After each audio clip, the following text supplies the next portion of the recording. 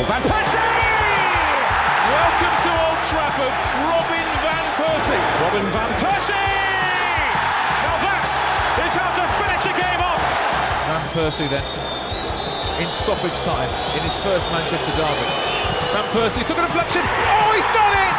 It's Van Persie! Thank goodness he chose red over blue. It's City 2, United 3. Now Rooney. And Persie making a trademark run again. And what a ball to pick him out! And what a finish! A magnificent goal by Robin Van Persie. If that wins the league for United, it's a fitting way to do so.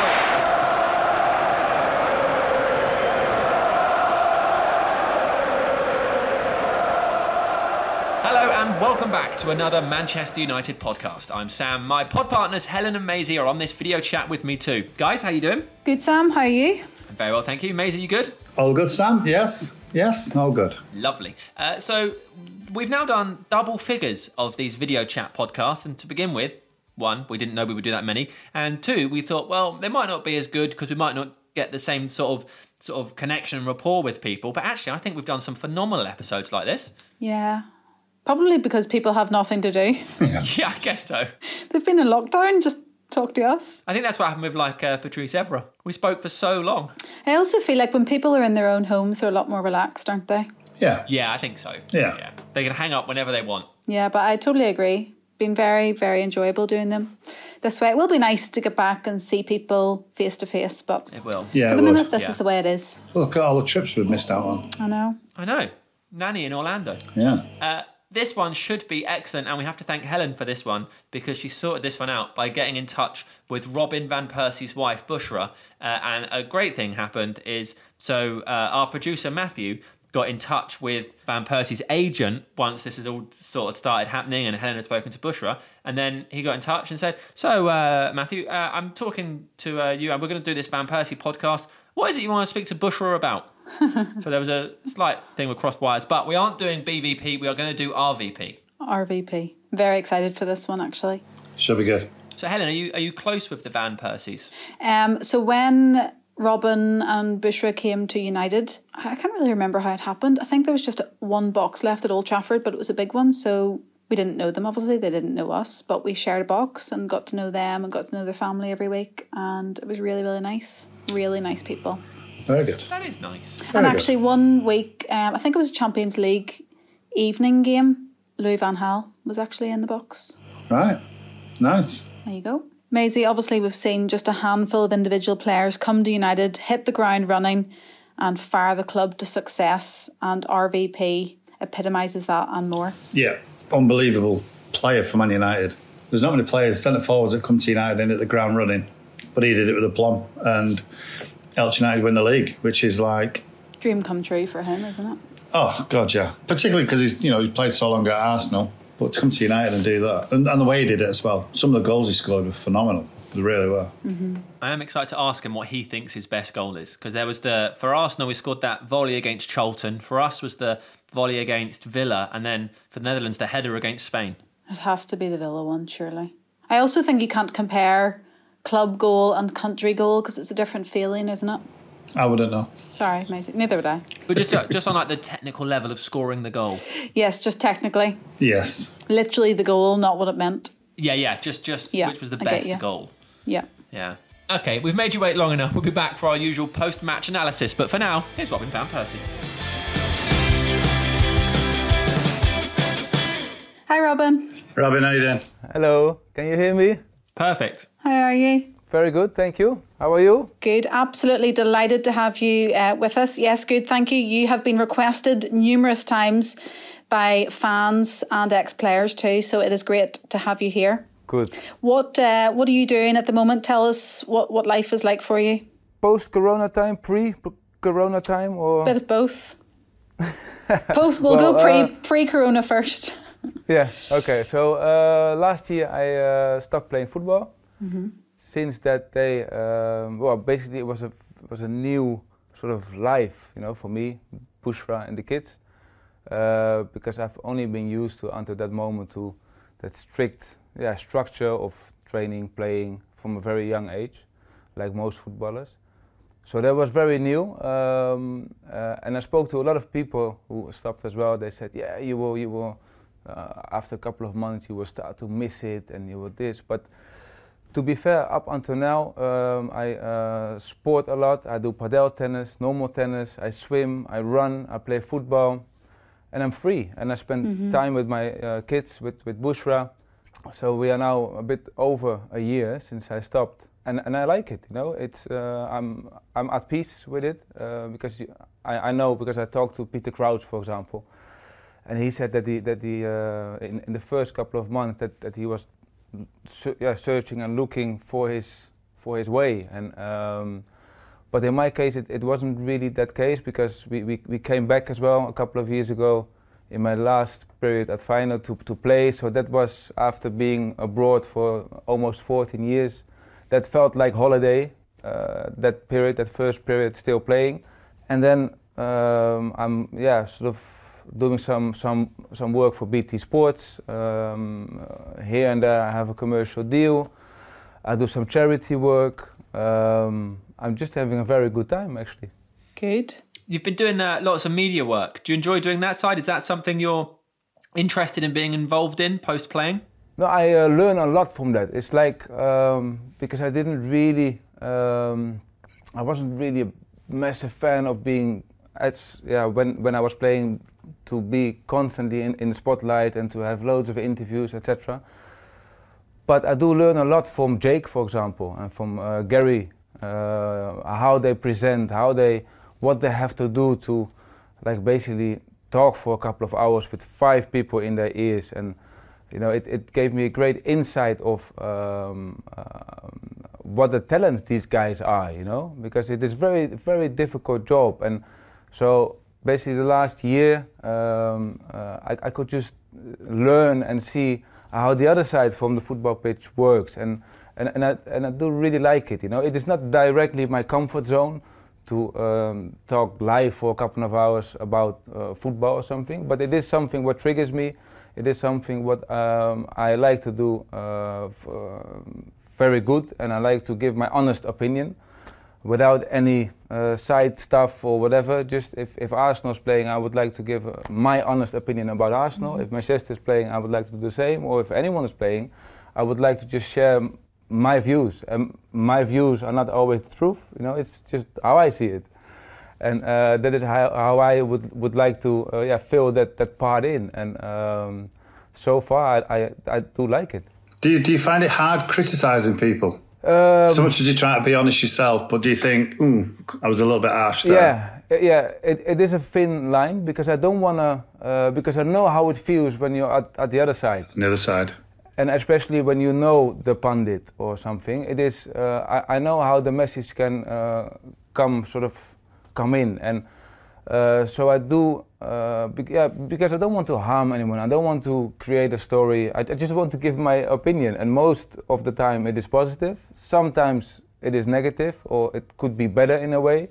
So I do think twice about the words I choose, but in the end I'm sitting here, and you know, if I don't give my honest opinion, it's not honest towards BT. You know, so I still give my honest opinion, but I don't want to score or something. I don't want to make the papers. It's like I've been in the papers enough my career. So it's not, that is not the reason why I'm doing it. It is something what triggers me. It is outside of my comfort zone, which I like, and I learn a lot from as well, because I've been listening to what, for example, Jake hears in his ears. It's like after 5 minutes I was dizzy. I was like, oh my God, it's like 5 people talking in his ear. Think about that. Talk about this. It's like that's hard work, you know, and I have a lot of respect for that, you know, for such talent, you know, because and before I didn't realize it that way, you know. I didn't realize that people from the media, presenters, are like players as well, very, very talented people doing an absolute great job. Thanks, Robin. But this is, you're welcome. It counts for you guys as well. First person I've heard say that. Do you listen to podcasts? Yes, I do sometimes. I listen to the one from Rio. Up until my own podcast with Jake, I wasn't really into podcasts, but from that moment I tend to listen to it more. What I do as well, what I do listen to is I listen to Ed Sheeran's podcast, and that is combined with him. It's like a live session of making music and talking about his songs. I did listen to one, and he was talking about like his inspirations for his music and stuff. Was that one? Yeah. Love Ed Sheeran. Yeah, so I think it's that one. Mm-hmm. And so I do listen to it from a different view as well as before. Before I was just basically reading stuff I was interested in. Now I read or listen to stuff to learn from as well, and to actually to help myself in that kind of situation. I learn a lot from Rio as well. Rio has been doing pundit work for the last couple of years. I think he's doing a great job in that. So I learn from him as well, just by listening and to listen to his podcast, working with him, working with Jake, with Gary, with Michael Owen, for example, how he, because it is a bit of, sort of presenting. You have to present your story in a way that it comes across to all people or to most people, not just 5%. You want to reach 80, 90% with your story. So the point is that most people get you, most people get my point. And you have many ways of doing that. But I do learn from these guys, because these guys are so talented, in their job. And listening to podcasts and listening to Ed Sheeran and to watch a documentary like the Last Dance. It's like before I was watching it because it was just fun. It was just looking at Michael Jordan, the big winner, the fantastic basketball player. But now I look at that whole series from a different point of view, just to learn as well. That was a great series, wasn't it? That was fantastic, yeah. But as well, just his insight of his mindset, and how to deal with difficult situations, how to deal with difficult opponents, how to deal with his teammates. At times he was on the edge of being bullyish, but then he could always explain himself, because he had one big reason, and that was that he just wanted to win at any cost. And in that series, I think he explains it very well, why he behaved in a certain way. So people can learn from that as well. So I do like to listen and watch those kind of series and podcasts now more than before. Well, we're hoping that the people listening today, there'll be people at the gym or walking their dogs or sat at home or painting a fence. We are hoping we can give them, over the next 45 minutes, hour, or however long we talk for, a bit of an insight into you. We might not be able to compete with The Last Dance because we don't have quite as long as that, but we're going to do our very best to get into Robin van Persie, what made him and how he became the icon that you are to Manchester United fans. And so we're trying not to ask you the same questions that you asked on the Jake Humphrey podcast, because there's no point doing the same thing. So if people want to listen to that, they absolutely can. And also it means you're not going to repeat yourself. So let's go back to the very, very beginning then. So you were born in Rotterdam and you started playing when you were 6, right? For Excelsior. I actually started playing when I was 5.5. That was a half a year early, because normally back then you was allowed to play from the age of 6. But then because I had a lot of energy, so I was always running around and I was always busy. So my dad brought me to Excelsior Rotterdam, and he said, "Can you play? He's good." And then the coach said, "Yeah." Every parent says his son is good. So he has to wait because he's too young. And then I kicked the ball back with my left foot, quite a good one. And then he said, "Okay, he can come for a trial next week." And then I think I did 2 sessions with them, and then I got picked for the highest team for the under 6. And that's actually how it started. And the reason why my dad chose Excelsior was basically because we lived on 500 meters from Excelsior. So that is it, and that is how it started. I played for Excelsior from the age of 5.5, 6, then until I was 13.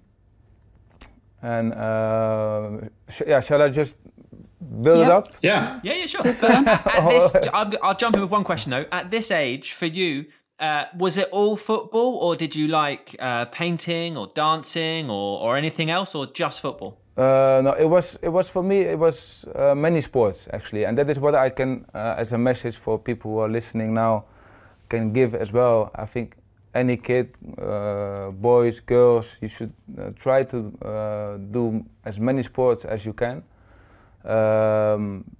because it's healthy for the first reason, and as well I think you're triggering many aspects of your body. Because I used to play table tennis, I was swimming a lot, I was cycling a lot, playing football, tennis. I think in the end, without realizing it, it did help me becoming a better footballer. But the main thing for me was that I was doing it because I liked it. It was like as a kid, you should always be. If you're 6, you should be able to behave like a 6-year-old. If you're 10, you should be able to stay a kid. And do stuff what kids do, you know what I mean? And don't go too soon into the serious mode of trying to become a better player or stuff like that. No, it's like until I was 15, 16, I never sort of realized I wasn't really focusing on becoming a better player when I was 15. I was just doing stuff I liked, and that was many sports. Have you always been a centre forward? No. Good question, actually. Because normally footballers, if they're good enough to start at the front and finish at the front, they do. But generally, as you go on in through your career, you seem to end up working backwards. Yeah. Oh, the rest of the lads do. With me, it was a bit different. In the youth, I mainly played as a number 10, second striker, which is a shame now. Is that the number 10 is like not how it used to be. Before you had the number 10, who is the playmaker, who makes more assists than goals, who has a kind of a free role. Yeah. But that is slowly disappearing. When you was like between 6, 7, 8, 10, was you always the best player in your team? Well, it's difficult to say. Maybe early days I was, but then when I went to Feyenoord in my first year, I probably still was. And then I had a period, and this could be interesting as well, is that I was 14, 15, I wasn't playing my best football. And I do get it now, people from Feyenoord make the story nice. Like Robin was always the best player, but it wasn't the case, if I'm really honest. You had other players who were physically stronger, faster than me, more technical, etc. Because I, like in the under 14s and under 15s, I had some difficult periods. So I wasn't the best player then, but my luck was that I truly loved to play football. And I could slowly see towards the age of 16, 17, 18, I could see those great players who were unbelievable when they were 14, 15. I could slowly see their games, and I could slowly see their game going down a little bit more. They were getting girlfriends, they were going out, they were doing some naughty stuff here and there. And of course I did my stuff as well. But the main focus was football. And every day I was in the tracksuit. Every day I had the ball with me. Even when I was going shopping, I had the ball with me. I truly loved football. And I think that is one very big thing which really helped me, because as a youth player you have to be at your very best when you're 17, 18, because that's the moment to go to the first team. And I could see those other players dropping, and I was going up when I was 16, 17. After those bad 2 years in the under 14s and 15s, I really picked up from the 16, 17 to 18s. And the other guys weren't. And I think that is down to focus as well. I was really focused. I really had my dream. It was very clear to me. I just want to make it as fast as possible. And so I wasn't really joining them in doing some naughty stuff here and there. Did you get good advice of your parents at this age? Or was it more just yourself, fully focused? I was a lot out on the streets playing, and that toughened me as well. I think that was very good for me. At times, I would think that my dad was too positive, so he was making from a bad game he was making it an okay game, and so sometimes if I look back at that, he could be more critical at times. It possibly would have helped me more. But that is now is like the constant question I ask myself as well with my kids, because my kids are 10 and 13. Dina is 10 and Shaquille is 13, and Bushra and me are constantly debating about what is clever to do, because as parents we do think that we have all the knowledge, but we don't. But we do think it. So we are trying to help our kids. But are you really helping them by telling them everything, how they should behave, how they should not make a mistake? And our conclusion is that for the last plenty of years is that we should let them make mistakes, because from mistakes the kids learn, you know. We are there as a guideline for them. We are there if it goes really wrong. As parents, you should be there. This is how we see it. But sometimes we actually let our kids make mistakes, and we let them struggle a little bit, because you know, it is how we grew up, me and my wife, is different than how our kids grew up. You know, they live more in a bubble. You know, if they have like before in Manchester, for example, when they had a play date, we bring them to the play date. Everything is done. They have this amazing party. We pick them up from the play date. Food is ready. You know, it's in the basics. It's less of a struggle anyway for them. So would we really help them if they have some sort of setback somewhere? Would we be really helping them if we solve that for them? I don't think so. I don't think we are really helping them in the long term. So we do like to let them struggle a little bit here and there. You know, if it goes really bad, then we're there to help them, and then we're there to communicate and to solve the situation. But everything until 70% of a problem, they should fix themselves. Difficult to let your children make mistakes, though, isn't it? It's as you say, it's a fine line. It's a thin line, yeah. Robin, growing up, did you watch much Premier League? Well, it was a different time, you know. It isn't a time like now where you have YouTube and you have all the Premier League games and the games from Germany and Italy and Spain. It was different, because my highlight of watching football was Sunday, 7 o'clock in Holland with the Dutch Premier League, basically. And there was some short highlights, not even just the big chances and the goals. And that was it. I wasn't really watching Champions League games or big other games. No, national team games during the tournaments. Yes, I was watching that from the age of 8, 10. But it was a different time, you know. There was no iPad, there was nothing really. So you just had to make a nice time with your friends. And sometimes we are talking about that with the kids. Like, can you imagine? Sometimes I tease them a little bit. I said, okay, today we have an iPhone-free afternoon. No iPhone, no iPad, no nothing, just us. You know, when we're somewhere out or something. Oh my God, the struggle they're going through. The struggle. Oh, it hurts them. When you first said that, in my head, I thought you meant they're going to have to use an iPhone 3 so they know what life was really like back in the day. No, nothing. So it's us as well. So we are basically, we have no iPhone, no iPad, no nothing, no games, no PlayStation. When we're home, nothing. They're suffering. It's like a couple of hours. I said, can you imagine? Our whole childhood was like that. Okay, so funny. Robin, we haven't got absolutely hours and hours and hours, so we want to get to the Man United stuff. But before we do, we want to make sure we cover how you got there in that journey. So I want to ask you a quick question about your time at Feyenoord. Obviously, you made your debut at 17. You started... 18. Oh, wait, it's 18. Yeah. Okay, and then you started the UEFA Cup final.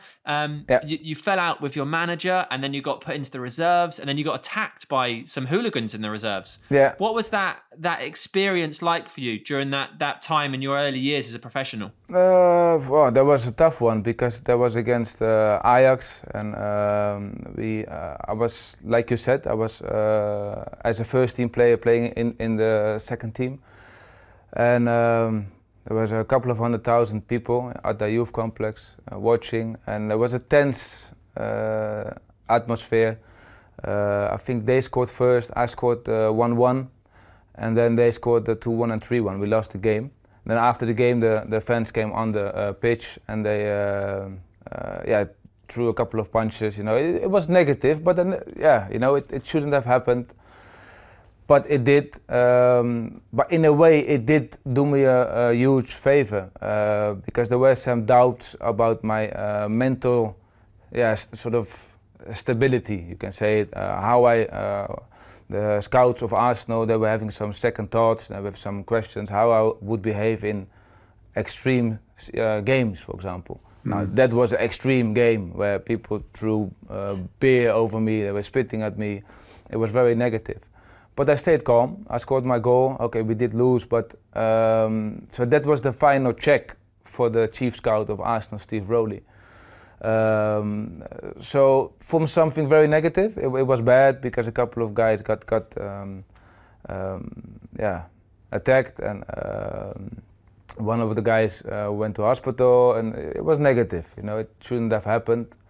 But it did. But from that situation, something very, very positive came out of that because Steve Rowley was convinced. After that game, he said, "Okay, he's strong enough. He's ready to start his process at Arsenal." Did that experience change your relationship through the years with how you saw football fans of the clubs you played for?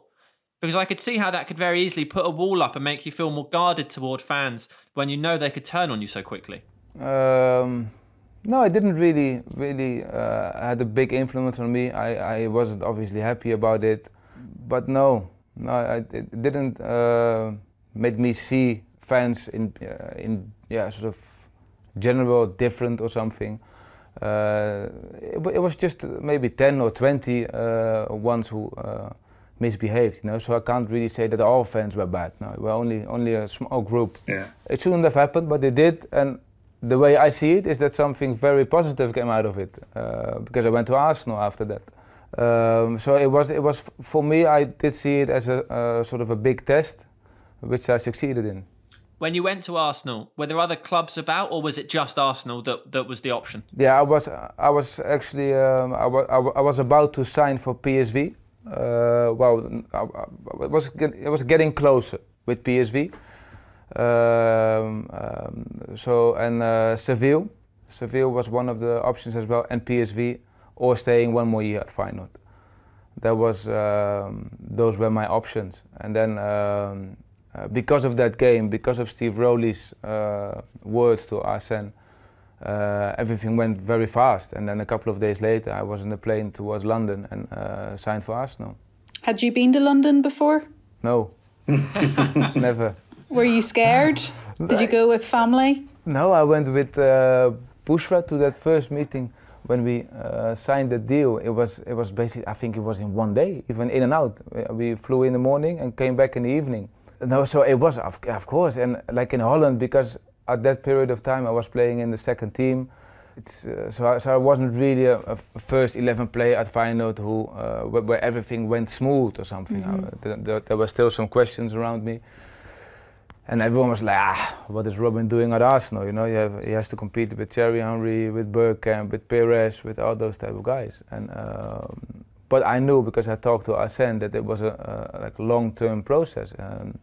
Arsene wasn't really sort of expecting for me to be a starting 11 player in a couple of months. So he said, just take your time, learn, ask questions, don't be shy. He said, and just play your football. He said, your time will come, but not next year. He said, your time will be after that, if you do well, if you adapt, and if you play from our style, if you want to change your style of football as well. Because back in the day, I was getting the ball, making my actions, and wasn't really thinking enough about my colleagues. And Arsenal was playing from combinations, and it was a different style of play. So I had to adjust, and I wanted to do that. I wanted to learn. I wanted to become a better player, and I did realize that I wasn't the top player at that time. But I wanted to be there because I wanted to play with the best players. Did it also help you having Dennis Bergkamp there as well? Yeah, Dennis helped me a lot. Did you know him before through the national team or no? No, but it was quite funny because we, Bushra and me sometimes joke about it. It's like we literally left when we went back for pre-season. So basically after that first time when we signed, we went back a month or 6 weeks later for my pre-season. We just literally packed one bag each, and we just went by car. And now we just didn't know what would happen. We were in a new country, new people, new challenge for me. So it was we were like kids, we were 20 years old. We didn't know what to expect. And then when we came back 14 years later, we had these trucks of stuff and furniture and all sorts to think about. And then she was like, when we're coming back from Istanbul a couple of years ago, Bush was like, oh my God, it was way easier the time we actually went, Okay, so of your memories at Arsenal, obviously there'll be some great ones for you. You beat Manchester United in an FA Cup final. Not something we need to linger on. No. But I am curious, and I don't ask this in any kind of malicious fashion, but what was because we've never had an opportunity to ask anybody, because we've heard players from the red side, but we've never been able to ask an Arsenal player. What was it like in the dressing room after the game that finished 8-2? Oh, ouch. Painful. Oh my God, that was painful. Yeah. Why do you think that happened? No, to be fair, I guess you don't see a result like that coming. No, I think Manchester United played really well, but every shot went in. Yeah. And I missed a penalty that game, I think on 2-1 down or something like that, something close. I think it might have even been 1-0 still. Yeah, okay, so 1-0 was close. I missed that penalty and then, oh no. And then after that, every single shot went in. Yeah, it was painful because we couldn't really compete at that time, and to lose 8-2 in the end. I think I did nick one goal, so just for the stats it was okay. But there was a tough day at the office. Oof. Yeah. So after the game it was everyone was down. Yeah, very down, obviously. What was it like playing against Manchester United? What was it like playing against Manchester? Well, would that be one of the first fixtures you'd look at, or would it be the Spurs game, North London derby? Yeah, Manchester United, Spurs, Chelsea, those type of games. But against Manchester United, we as an Arsenal player, we always had the feeling that we were doing well, that we were in the game, that we were playing well, and then suddenly we were 1 or 2-0 behind. And that was for quite a long time with fast players like Ronaldo played, Nani, these type of players. And then after the game we lost 1-0 or 2-0 or whatever. And then we were thinking, but we were actually better. We are better. That was our view. Yeah. Our view was that we were better, but most of the time we were losing. And that was from counter-attacks, that was from corner kicks, so we knew where we were, where we should improve, but it was just tough against these guys because Manchester United they had fantastic players, that mature players, winners who knew how to win, and who knew how to defend, because I had to compete against, in my later stages I was playing at the top, against Rio and Johnny, against Vida, and there was one other, John O'Shea was there as well. So all proper defenders, and I don't know. Well, possibly that was the difference. It's like these guys, they put everything they have just to block a ball or to defend a shot, or as a team to defend corners, and it was always very difficult to score against Manchester United. Is it true you once broke your foot celebrating a goal against United? Yes. How did that happen? Yeah, that's true. That was with Arsenal when we won 2-0. I scored the 1-1. I came on in that game and I scored the 1-1, a very good goal actually. I went past, or there was a cross from the right side, and I slid it in high in the net behind Van der Sar. And then by that landing, I broke my 5th metatarsal, a stress fracture. So I straight away realized, like, ooh, this is a very strange feeling. But if I look back at that goal, that was my first big goal. You know, I was like, I did, at that moment, I think it was 1.5 seasons in or something. I think I scored a couple already of 15 or 16 goals, but never against a big team. So it was a huge target of mine to score against Manchester United or Chelsea or any one of the big teams. And so that day it happened. So it was a very mixed feeling, because after that goal I straight away knew, like, oof, this is not right. This is very painful. And so I did play on for 20 minutes, which didn't really help. Afterwards I was out for 4.5 months with that broken metatarsal. But to be fair, the first couple of weeks I did have a good feeling because of that goal. Sorry, guys. If we can fast forward, Robin, to the 4th of July 2012. Yeah. Very, very important day for Manchester United fans. Tell us about that day. Tell us about the running up to that day, the conversations with Sir Alex. How did it all come about? I know you've spoken about it, but if you could just tell us briefly. Was it the 4th of July? I think it was the 4th of July that you said you wouldn't be staying at Arsenal. Sorry. I've mixed 2 notes together. The 4th, yes, you said you weren't going to stay on at Arsenal. Yeah, with the open letter. Yeah. I did talk about that as well. If I could do it again, I would not write an open letter, because it's impossible to really give you like my views and the whole situation in a couple of pages. So if I can turn something back, I will do that differently. But that was the day. It was from my point of view. By then, it was clear that I wanted to go to Manchester United, because before that, a lot of stuff have been happening. I had loads of chats with many people at Arsenal. So when we did that, then it was quite clear that it was going into that direction. Yeah. I remember seeing the rumours and stuff, and as a fan, just trying so hard not to get too excited about anything, because United are linked to everybody every summer, every year. So I try really hard, just as like self-preservation. Don't believe it until you see the player holding the shirt. But the idea of not only taking Arsenal's best player, and especially being a Southern Manchester United fan, like I hated Arsenal. So the idea of taking their best player and him coming to us when we needed someone to score some goals was so exciting. And then when you did your press conference and you spoke about the little boy inside of you, it was like winning the league already. That's how it felt on that day. What did that feel like for you? Well, what the press conference, or? Yeah, sitting down and telling the world, this is where I am, this is what I'm doing.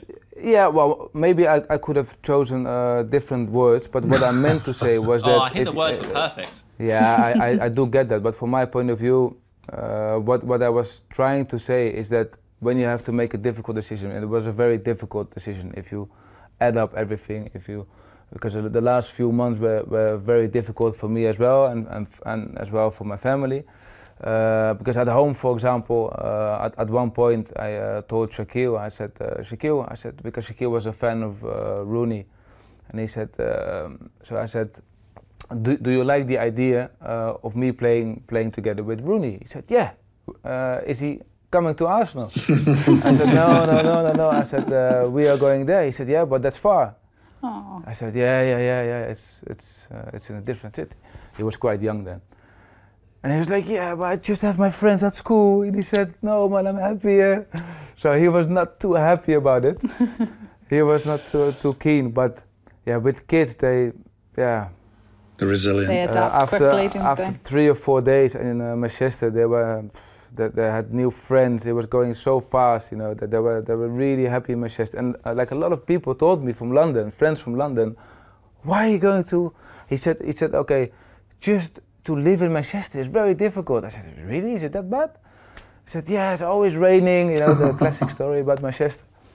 I said, yeah, okay, but I want to make the move, so I'm doing it. And then we had one of the best years in Manchester. Like Bushra and the kids were so happy. I was so happy there. Bushra was very happy. It's like London is a beautiful city, you know. But if you compare London and Manchester, it's like in London, most people are in a rush, you know, even with a little chat, you know, that they're always in a rush, they're always busy, working, chat. In Manchester, I noticed that a lot of people are, they just have more time. You can have a chat and, oh, shall we go for lunch, or shall we do this, or shall we do that? And it's just a different lifestyle. And I think when you have a family, I think it's the perfect place to be. Mm-hmm. Robin, did you feel like that little hole in the squad was just meant for you when you came? Yeah, because Berbatov was about to leave. I think he was on his way. Because I did train with Berbatov for a couple of weeks. I could still see his class. You know, he was I think out of protest a little bit. He was during some training sessions he was playing as a centre back. But he was still doing that very good. You know, he was still Berbatov as a centre back. He was doing it very well. But I do believe that, especially in that first year, that it was a very good connection with the guys as well, with Ferguson, with Meulensteen, with the players, because there was a question from my point of view as well. Before I signed, I just checked with how the older players were looking at me coming there and playing with them. You know. I said I wanted to know if they're okay with it or not. I said because we've been competing for the last 8 years. I said we're all human. So they said no. What was important for me was that the guys would accept me as the player and person who I am. Yeah. You know. So after I checked that, everything was positive and well. And how did you check that? How did you speak to somebody and say? How would this work? Is it going to be okay? Through Meulensteen, the assistant coach. Yeah. So he did that, and everyone was very positive. And then, after that, you know, after that, it's like the trainings were different because that's with every coach. You know, it's not better or worse. Yeah. It's just different. But what I noticed for myself as well, is that if I look at my body, for example. Well, yeah, of course, the first couple of years at Arsenal, but when I was 25, 26, but if I compare that body just physically to the body I had after a year in Manchester, there was more muscles, it was stronger, it was like you could see it from my upper body, you could see it from my bum, like it was a couple of more kilos, you know, there were more kilos there, it was all muscle. That must be, you know, because sometimes I ask myself the question, why was that, you know? But that must be the training sessions, the gym sessions we did. That was in a different way. For the first time, I was getting to know parkour gym sessions. Mm-hmm. It's like basically exercise after exercise after exercise for about 12 times, and then a couple of rounds. You know, so it does give you extra body. So it was different, but not per se better or no. Yeah, you know, it just clicked. You know, it was just I think with the sessions we had with Ferguson and with Meulensteen, it was very focused on the next opponent. So basically every week we had different kind of sessions. For example, if we played against Chelsea, so the whole week we were training on. Going over their left side, so our right side, getting a low cross. Why a low cross? Because we need a low finish against Czech. Because Czech is very tall, Czech has difficulties going down. So that detailed, you know, and that is what I really like. That really triggered me. Mm-hmm. It's like during the week already, I could really imagine myself, like and us, working on that and then doing it in the game, you know. And most of the games, actually, those practices did actually come out. And I think those practices only gave us an extra 12 points in that season. Can you remember your first conversation with Sir Alex and the expectations? Did he say, you know, I need you to score 20, 25 goals, or was it just a case of, listen, we know what you can do, just go out there and do it? No, I think he was very clear. He said that he wanted to use me as a main striker, occasionally behind it, but he didn't really put a lot of pressure on me, you know, and he just said, listen, he said, this is the reason why I buy you, he said, and because I believe in you. You know, he did believe. He told me that I was the missing link to win the league. He said it beforehand. He said, I will help you. I will help you because the players need to get to know you as well, because the way you run, the way you play. Yeah. He said, I will make it work. You know, and those words were enough. You know, because you can talk hours, but you know, if you just hear those couple of sentences, you think, okay, you know. This will be okay, yeah. I was going to say, I find it fascinating that someone who is a senior pro, you weren't a young player when you moved to United, and you had the Premier League Golden Boot in your back pocket, and you still wanted to check that the players you were going to sign for, the team you were going to sign for, the players would accept you. I think it's a really, really surprising sort of shyness, maybe, and humility in you, that you would expect someone of your stature to be happy to walk into any club. What was it like when those players did become teammates, and players that you played against so many times, like Giggs and Scholes and Vida and Rio and Wayne Rooney? Did you instantly gel? Yes, from day one, and that was partly because I came in and I had a different role than I had at Arsenal. My role at Arsenal, I was their captain. I was one of the oldest players. It's like everything behind the pitch. I was like helping them with the Christmas dinner. I was doing loads of other stuff outside the pitch as well, and that was different at Manchester, because you had the core of the team. There was Vidic, there was Rio, there was Scholes, Giggs, Carrick. They were doing that, and then you had Fergie helping here and there. So I didn't really. I had to lose a lot of energy by organizing stuff. So the only thing I had to do was to come in, enjoy myself, and play, because all the side bits, all the other stuff, was already done by those other players who were older than me, who won loads. So in a way, just if you look at it from my point of view, it was of course it's a difficult move and the pressure is on, and you know, from my point of view, we needed to win. But in the basics of like playing football, it was easy, because I didn't have to do all the other stuff on the side. I read a quote from Anders Lindegaard, and he said that the biggest contribution you made is that you made everybody's else 10% better when you arrived. Yeah, and there was definitely a sense of excitement between your teammates, and that is obviously what they needed at that time to give them a boost. Because you came on the back of a golden boot, yeah? Your most successful season for Arsenal, scoring. Yeah, that's a massive compliment, of course, if you can influence your teammates like that, if you can trigger them with your training sessions, with your games, to actually. But the funny thing is that players like Vidic, players like Scholes, Giggs, you know, I saw them doing things I didn't see before. So I think we were triggering each other, you know. We were like on a daily basis. Like I saw Scholes giving passes I've never seen before. I'm like, how is it even possible that he sees it, you know, and then does it, and that really triggers me. Or how we played is like we always sort of used to do like a short warm up inside. Then we used to go outside to do 5 against 2, the box game. And then the level there is like from the first ball, it's at the highest tempo, it's with tackles and everyone's going for every ball. That really triggered me.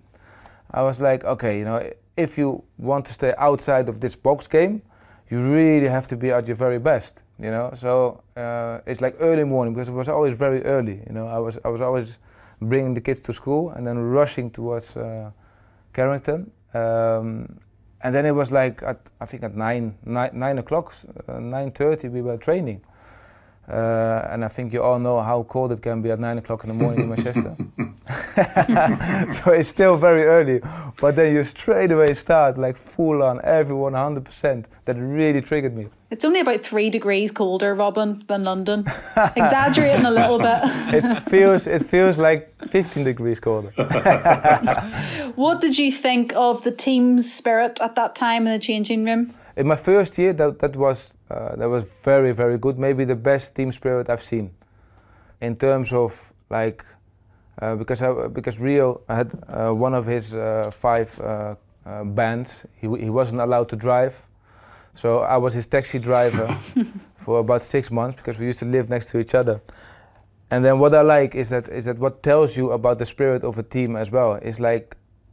Every single drive, it was going about football, going about winning, how we're gonna beat the next team, about the team process, who's doing well, who needs help, we were always asking questions, you know, and but it was always about eventually winning. You know, we have to find ways to help each other, to trigger each other, to win, you know. And it was like off the pitch, you know, if stuff like that's happening, it's like 27 players, everyone has loads of money, everyone thinks he's the best player, but everyone was at ease, everyone was happy with his position in that team. Mm-hmm. You know, everyone accepted it as well. And when you realize that as a team, as a coach, as players, I think then you're always competing for a trophy, because that is the most difficult thing to actually happen in a team, that everyone is on the same page and everyone breathes football and everyone talks about it, and just by one goal, by winning together. And you could see as well with Chicharito, for example, he wasn't the first 11 player in that year, but he made a big impact. You know, he always came on every single training session. He gave it more than 100%. He was always there. He was always with Vida, always competing for every ball. When he came on or when he started, he was always making a difference. You know, and those, you know, if you have those kind of players in that position, behaving and playing so well, that is one of the differences as well to be champion in the end, because you can't do it with 11 players. You need everyone. Every single player really counts. And I think that every player gave each other that feeling. It's like, listen, if you're the number 1 or the number 27, everyone counts as much. And that feeling I really had that first year. It's really nice. We should talk about some of the football. You hit the ground running, hat-trick against Southampton, including your first Fergie time winner. Yeah. But in that game, you also missed a penalty with Panenka. Did Sir Alex say anything to you about that? No, I actually said sorry to my teammates after the game, because I didn't know what I was doing there. It was such a bad Panenka. It was the worst Panenka ever. I just had a little freeze. I was like, because normally I hit them hard. And that one I didn't. Somehow I changed my mind. And that's the worst thing you can do with penalties. So if anyone's listening, you know, if you ever take a penalty, choose your corner, cover it before that, don't be too obvious, and stick with that corner. Because the moment you change your mind, it's just, with me, it didn't work. I missed about 4 penalties in my career. I scored more than 20. All those 4 penalties, I changed my mind. So you have your answer there. Don't change your mind, just stick to your corner. Are you the kind of player, Robin, that thinks about that one that you missed rather than the 3 you scored? Yeah, but at one certain moment I changed my way of thinking, because I was thinking about what the keeper was thinking. And then it's a gamble. Then it's like, 50% it can go in or out, or the keeper saves it. The moment I took control, and that was about after maybe 6 or 7 penalties, I was just thinking about it. I was thinking, no, like long term, this doesn't work. So I just changed my way of thinking. I said, now listen, I'm in control. I'm the one with the ball, not the keeper. I will choose my corner. I will practice on that corner. So I practice like daily, like in the left corner, right corner. I never dared to shoot it through the middle somehow. I thought about it a couple of times, but it was too scary for me. You know, I was thinking, if the keeper saves it, it looks so bad, you know. So I never did that, but I just made my left and right corners very strong.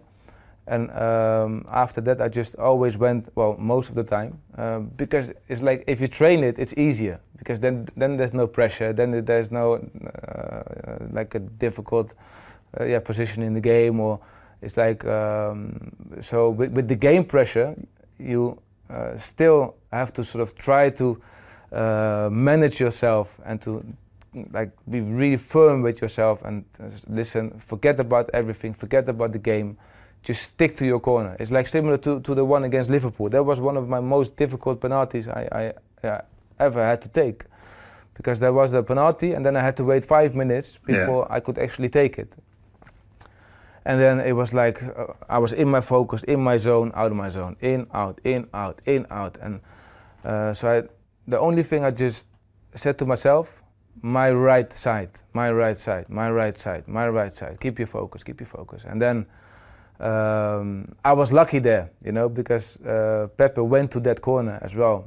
But it was at good pace, and I just struck it so well. Stuck to my idea, you know, and I think you own your own luck there as well, you know, if you just stick to your plan. You talk about Liverpool there. What was your thought, your first venture over to Liverpool? Obviously, it's a huge game for United fans. Yeah. Did you understand the size of that game to the United fans and also the club? Yeah, of course I did. You played in huge derbies before, but of course. It's like you feel it even weeks before the game starts. It's like everyone at the training ground talks about it. Some people are saying, listen, we play this and this team in the next few weeks, but you know the most important one is Liverpool in a couple of weeks. So of course I get that. And obviously the last couple of years when I was there, City came along and City played really, really well. So there was like a similar size game, you know. But I do get the whole history of Manchester United against Liverpool. Yeah, I felt that. And you actually mentioned City. Yeah, mentioning City. Yeah, I was going to say the 3-2, the free kick at the end. Yeah. We're all thinking the same thing. Yeah, a bit lucky there though. It wasn't my nicest free kicks, but yeah, it went in. Deflection, it went in at a perfect timing in the 92nd minute. That was a big moment as well. That was like, and then you know, if stuff like that, if goals like that go in, then you really start to believe. I was talking with Carrick after the game, and he said, you know, if we start to win these kind of games, he said we have a very good chance of winning this year. That must have felt good, hearing that kind of confidence inside the team. Yeah. Because presumably your main motivation at this point is winning the Premier League. Yeah. No, but that is what I felt during that whole first season.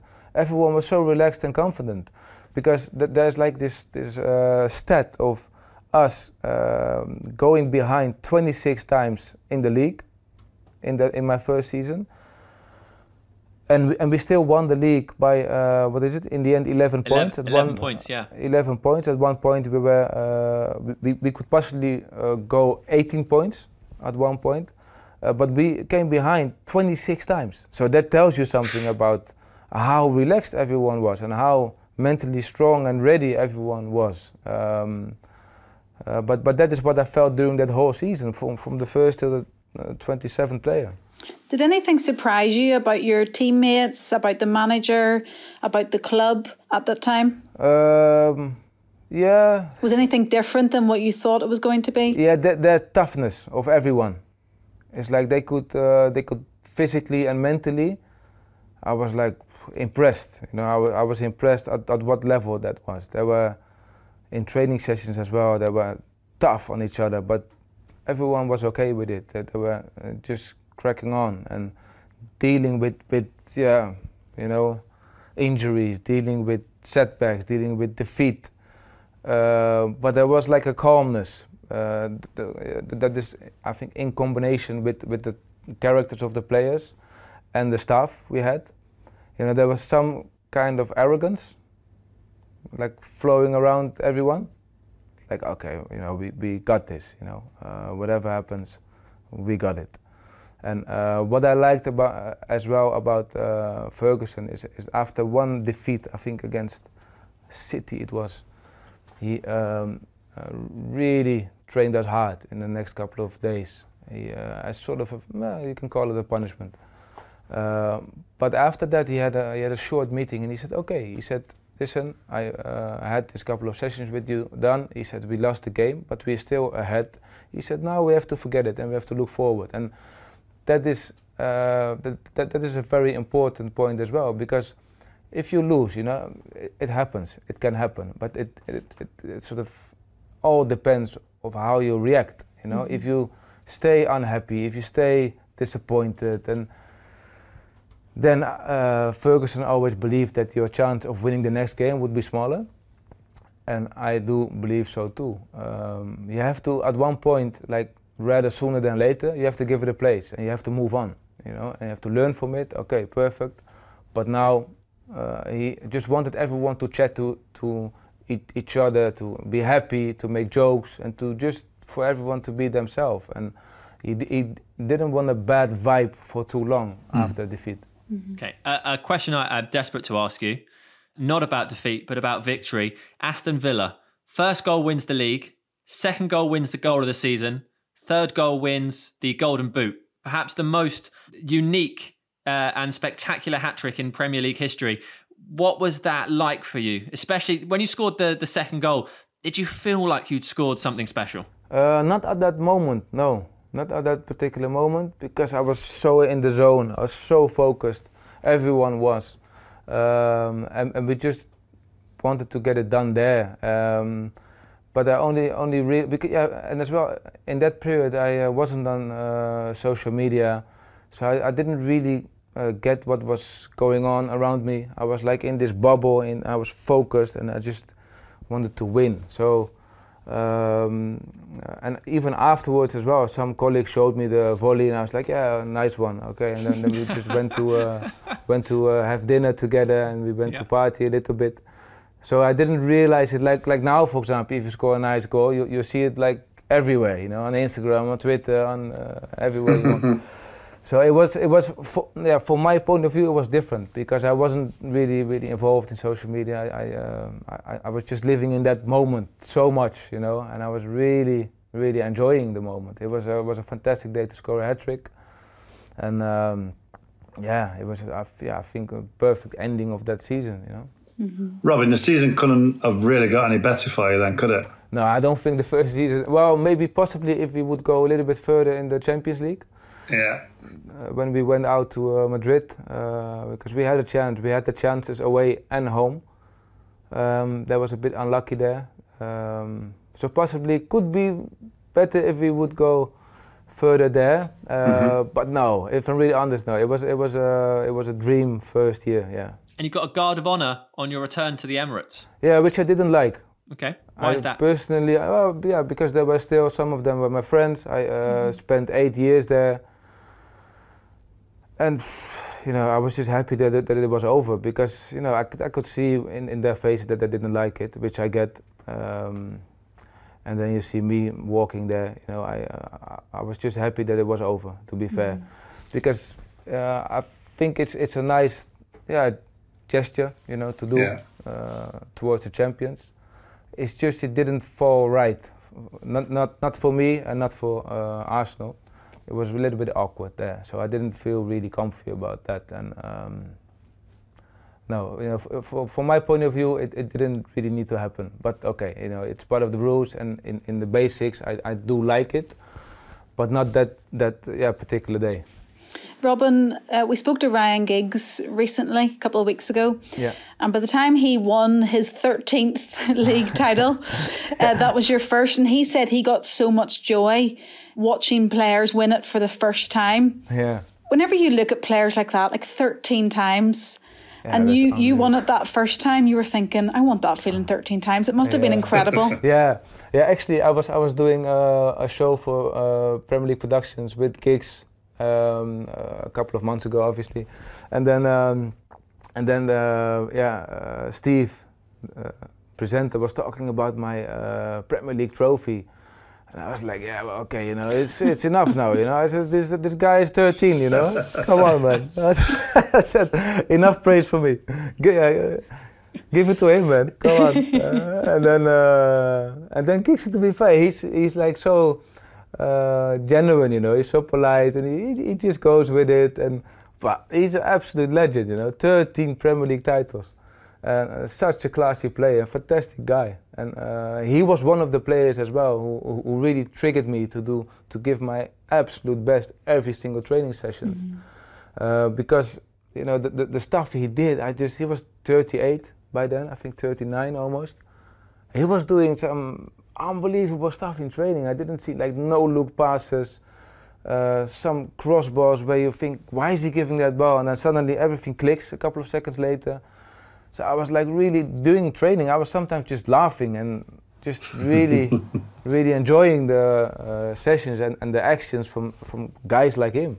I guess that enjoyment. Oh no, go on, Helen. No, go on ahead, Sam. No, please. I've forgotten what I was going to say now. What I was going to say was, don't do that when you're presenting. What I was going to say was, when you had that feeling of winning the title, were you looking at other players and thinking, maybe they don't celebrate this the way I do? Yes. Because it was so normal to them. Did you feel that a little bit? I did feel that, yeah. I saw Scholes sitting at the back of the bus. He was like almost, he was enjoying in his own style, but yeah, he wasn't like me or like other players who were winning it maybe the first or second or third time.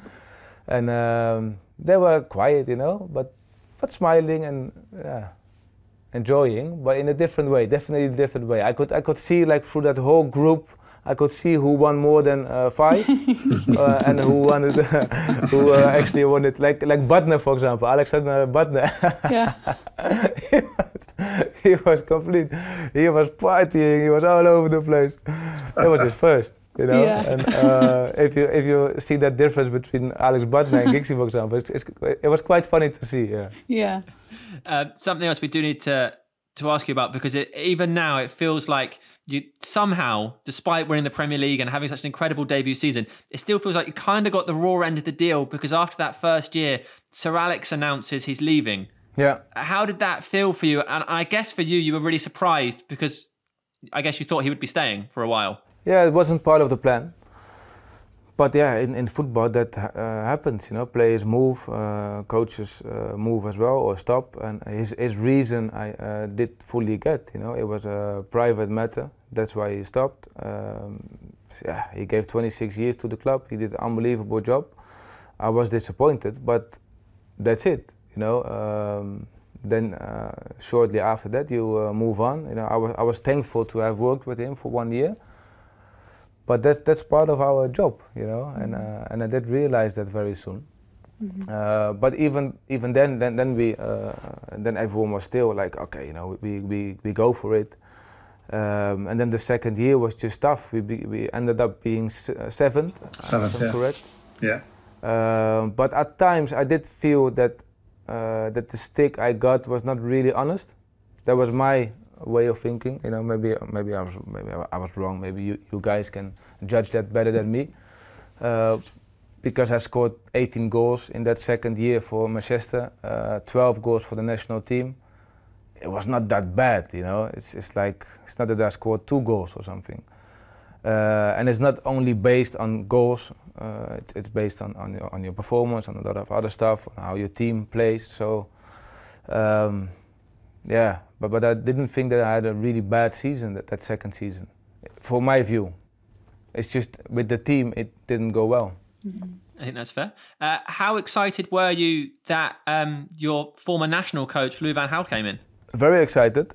Because I was up until that moment I was still working with him because the World Cup still had to happen, and I had to it's like part-time, but it's intense, you know. It's like every 6 weeks we came together for the national team, and it was very, very intense. Louis is very intense, as you know now. But he's a genius, you know, in the way he sees games tactically, the way he trains. He's a genius at that. Ruthless as well, which I knew because I knew him quite well. I was his captain with the national team. That year I did struggle at times with 2 injuries. With just it didn't really go my way. I scored in the end, I think 9 goals, which is not enough. If you're a Manchester United striker, you have to score at least 20. So that didn't happen. sometimes we were unlucky with some balls, some games, but okay, in the end you earn your own luck, so that is not the excuse either. It just didn't work out with that connection, and I didn't expect that, if I'm really honest, because I was, when he announced that he was coming, obviously I knew a little bit here and there. I heard some stuff. I was really excited. I thought, oof, okay, hang on, now maybe we can really come back. But it didn't happen, which is a shame for him, a shame for us. But it was a very tough year for most players, and for Louis.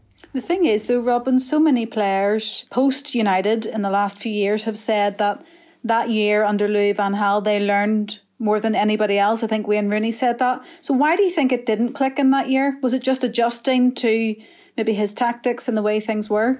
Yeah, tactically, I think he's a genius. He tells you before every game how the game will end up, and most times it will actually end up that way, which is very special.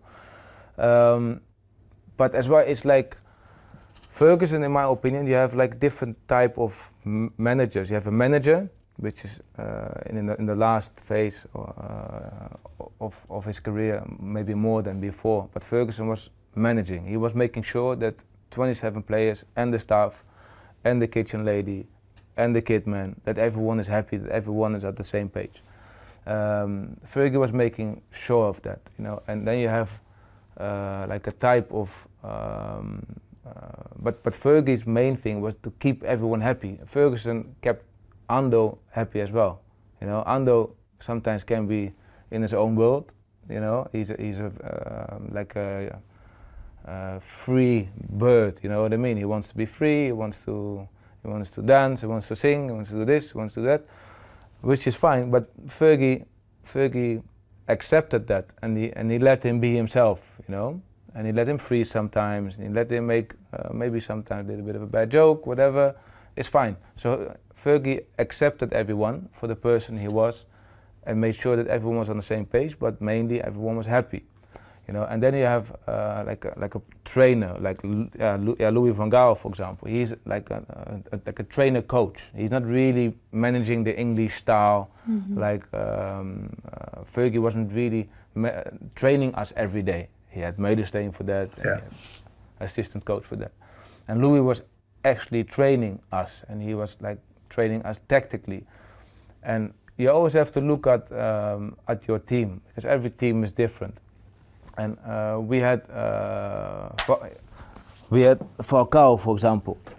We had Di Maria. Di Maria is, in my opinion, one of the best players I played with. You had me. You had Wayne. You had like free birds, players who want to express themselves, players who are not really like who don't really want to be in a strict structure, And Louis did do that. He said, listen, you have to play my way. This is my philosophy. You have to do it, which is just right. But that didn't really click, in my opinion, with all the players, because some players had difficulties with accepting that they could not really be free, And I had difficulties as well with that, if I'm really honest, because at the national team, I did have to fight hard for it. I did have to work hard for it, but I did get it. I did get my freedom in the team, and that was very important for me. And the way I see it, the way I look at it now, is that a couple of other players wanted that as well, and he didn't give it to them, that kind of freedom. And that was tough to take, And then if you're not on that same page, if you if I talk for myself, it's easier to talk for myself, like little things, I was like, because I was taking his penalties for the national team for 2 years. I didn't miss one penalty. Then I come to Manchester. He has this new rule, because at Manchester I was taking them as well. Or it was me, or it was Wayne. Okay, so that is how it ended up. I was happy with that. Wayne was happy with that. And then Louis changed his rule to do like a practice penalty shooting before every game. Robin was so the one who took it before takes it at first. And then if you miss, you will be number 5 in that as a penalty taker. So I was like, okay, so if I miss once in training, I can't take the penalty anymore then? I said, no, I don't agree, Louis. I said, sorry, man. I said, I've been taking penalties for you. I never missed. And then you come with this rule? I said, no. I said, sorry. I said, I don't agree. I said, he said, no. He said, because I want to make you feel like with the game stress and the game tension. He said, yeah, okay, but if I miss one penalty in training, it is a bit harsh on me that I'm the number 5 on the list. I said, come on. Yeah, not even number 2, straight to number 5. Straight to number 5.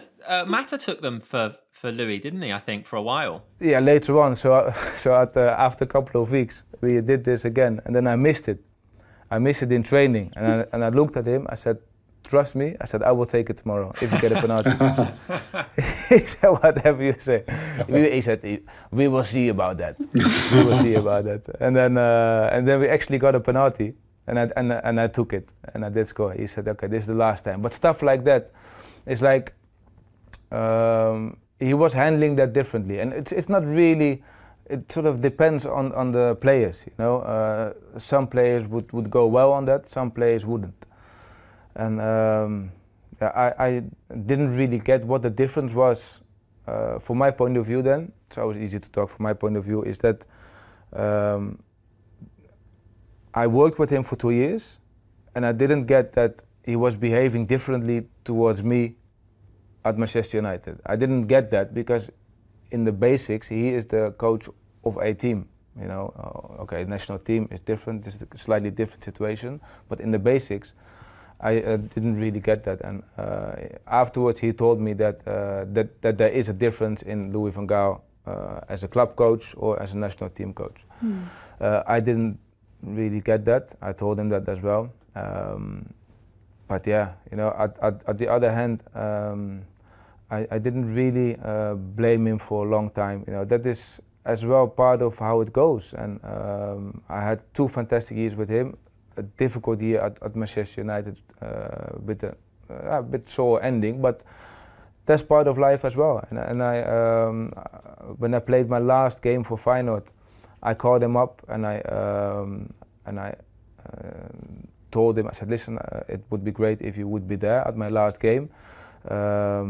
We had some great moments together. Yes, we did have some bad moments together or painful at some times. I said, but this is how I see you. And then I made like a roundup of how I saw him as a person, as a coach. And in the end, it is very positive. Yeah, we did go through a lot together in those intense 3 years. But I still respect him. I still highly rate him as a coach. And as a person, he's special, yes. But even as a person, I do like him, you know, because he's very clear. He has one of his best qualities was that he was so clear, you know. It's just with me, is that with that freedom, he didn't give me that freedom I wanted at Manchester United.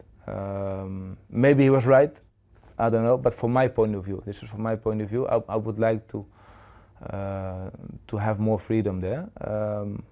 But the coach chooses always 1, 2 or 3 players who he gives that kind of freedom. And that is his decision.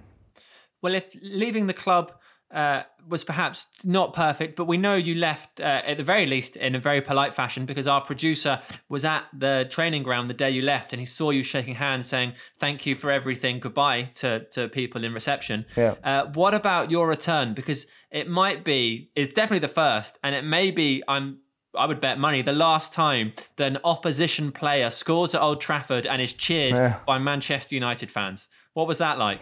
Yeah, that was fantastic with Fenerbahce. We had absolutely no chance in that game. It was 4-0, I think towards the end of the game, 86th minute or something. Cross from the left side and an easy tap in. But it was just a very special moment. They were very positive throughout that whole game. You know, they were cheering me on, and it was all very friendly. You know, it gave me a really good feeling and goosebumps. I was like, oh, this is nice. You know, this is one I will never forget. Yeah, you know, Old Trafford, almost 80,000 people. cheering you on like that in that way. I felt a lot of love there. Yeah. Yeah, it's not happening now, obviously. But how do you feel when? Do people tell you when your name is being sung? Because obviously that still happens so regularly. Really? You didn't know that? I didn't notice it. No. It still happens. Yeah, very regularly. Really? Yeah. Okay. Your song is still sung very regularly. Great song. And Robin, your record was beaten during the week. I know. Yeah, finally. Yes. 7 Happy years. then?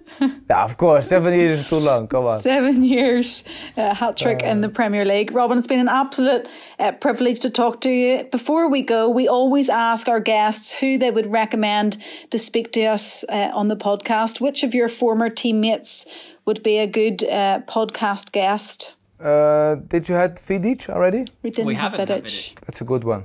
Yeah, Perfect. You should go for Vidic. we will. Robin, thank you so much. Thank you so much, Robin. Thank you, Thanks guys. for taking Thank the you. time Thanks, to mate. speak to us. Pleasure. Bye bye. See you soon. Bye. So that was it. That was our chat with Robin van Persie. Unfortunately, it didn't last the length of the Last Dance documentary. I think it could have. There's so many things we could have asked him that maybe we didn't get time to. You know what I really wanted to ask? I wanted to ask about his views on the Battle of the Buffet and Cesc Fabregas throwing pizza at Sir Alex. Yeah, we missed it. But we only had so much time. Yeah. Yeah, Very good, though. I enjoyed it. it was. Very good. Really, really nice person as well, isn't he? Lovely. Just like a lovely man. But I was really surprised by the detail he went into about his relationship with Louis van Gaal, because we didn't actually ask him about their relationship and how it started and how it finished, and he just sort of explored it, and it was really interesting and interesting to think about the way that managers work and how that works for some players and not for others, because obviously Louis hugely successful. Yeah. National coach as well. So, yeah. Very good. I tell you what, he was an unbelievable player for us. Unbelievable player. Yeah. And the fact that you know, when he goes on about Giggsy having 13 Premiership medals and that's his first, and watching Alexander Butner enjoying his first medal. Yeah, that was funny. It's great. It's cool. Scholesy just sat at the back of the bus, as Scholesy probably would do anyway, just chilling out. Yeah, even if it was the first. Yeah, yeah. I also liked the way he talked about the toughness at United. You know, in comparison, not saying that was direct comparison with Arsenal, but you know, he specifically mentioned that. Yeah, I think they all do, don't they? Well. I think all the players realise that when I certainly found it, the intensity and the way you train so much more, you try and train so much harder through the week that actually makes your games easy at the end of it. Brilliant player, brilliant person, brilliant podcast. That's how I would sum that up, guys. Also, what's great is that he gave such nice long answers. He was really detailed. He was really happy talking. Some people, it's a bit harder to get things out of because they feel a bit more shy, maybe. But just have to go for it. Still amazed that he got in touch with the club to find out if the players would be happy if he joined. That's incredible. I still don't understand the mindset of that. Did he think he wasn't good enough? Because he was such a big rival. I suppose it is quite a big deal, isn't it? Yeah. Yeah, but what were they going to do? Turn him up and just shun him? I don't know. I wouldn't say he'd had friendly conversations with Man United players previously to that. Yeah, I guess not. But especially, I tell you what it would do, though. If you're a Man United player and you've got Robbie van Persie, Golden Boot, coming to your club the next season, what a boost that gives you. Yeah, you'd want it, wouldn't you? You'd just want good players. All day long. All day long. Yeah, it was great. All right, should we run through some emails? Yeah, why not? Jack Burton says, "Hi team, loving the podcasts, especially the variety of guests you have on. They have become an essential part of my lockdown routine. I have particularly enjoyed the time given to each person to tell their story. My favourites so far have probably been Albert Morgan, Ben Thornley, Lee Sharp, as they have been on a very different journey to most of the others and certainly no less interesting. Someone else who I would really like to hear from is David Gill. I think he could offer a great insight into Sir Alex, their relationship and running the club past and present day. Plus it would tee up nicely for when you eventually get Fergie on the show.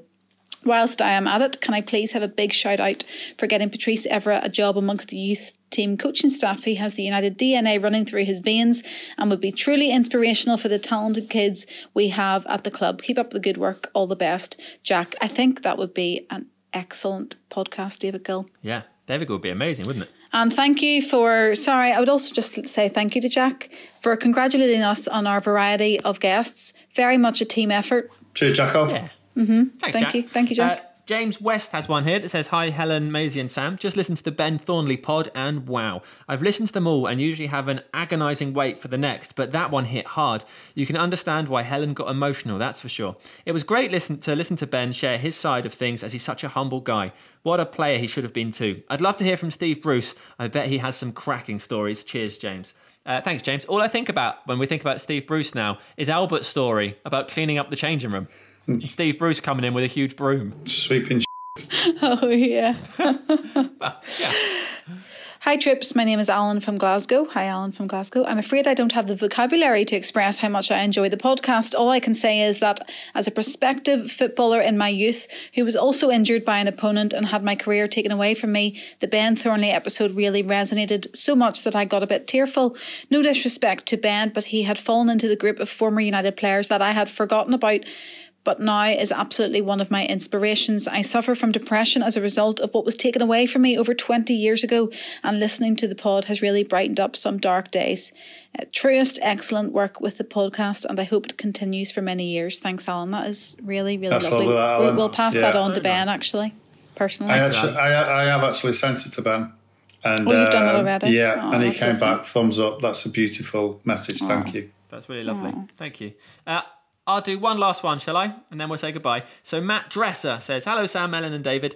Sam, is that Matt or Matthew? Oh, same as our producer, Matthew. Oh, yes. Lovely. Matt Dresser says, "Hello, Sam, Helen and David. I wanted to send you a quick note to pass on my appreciation for your excellent work on the podcast.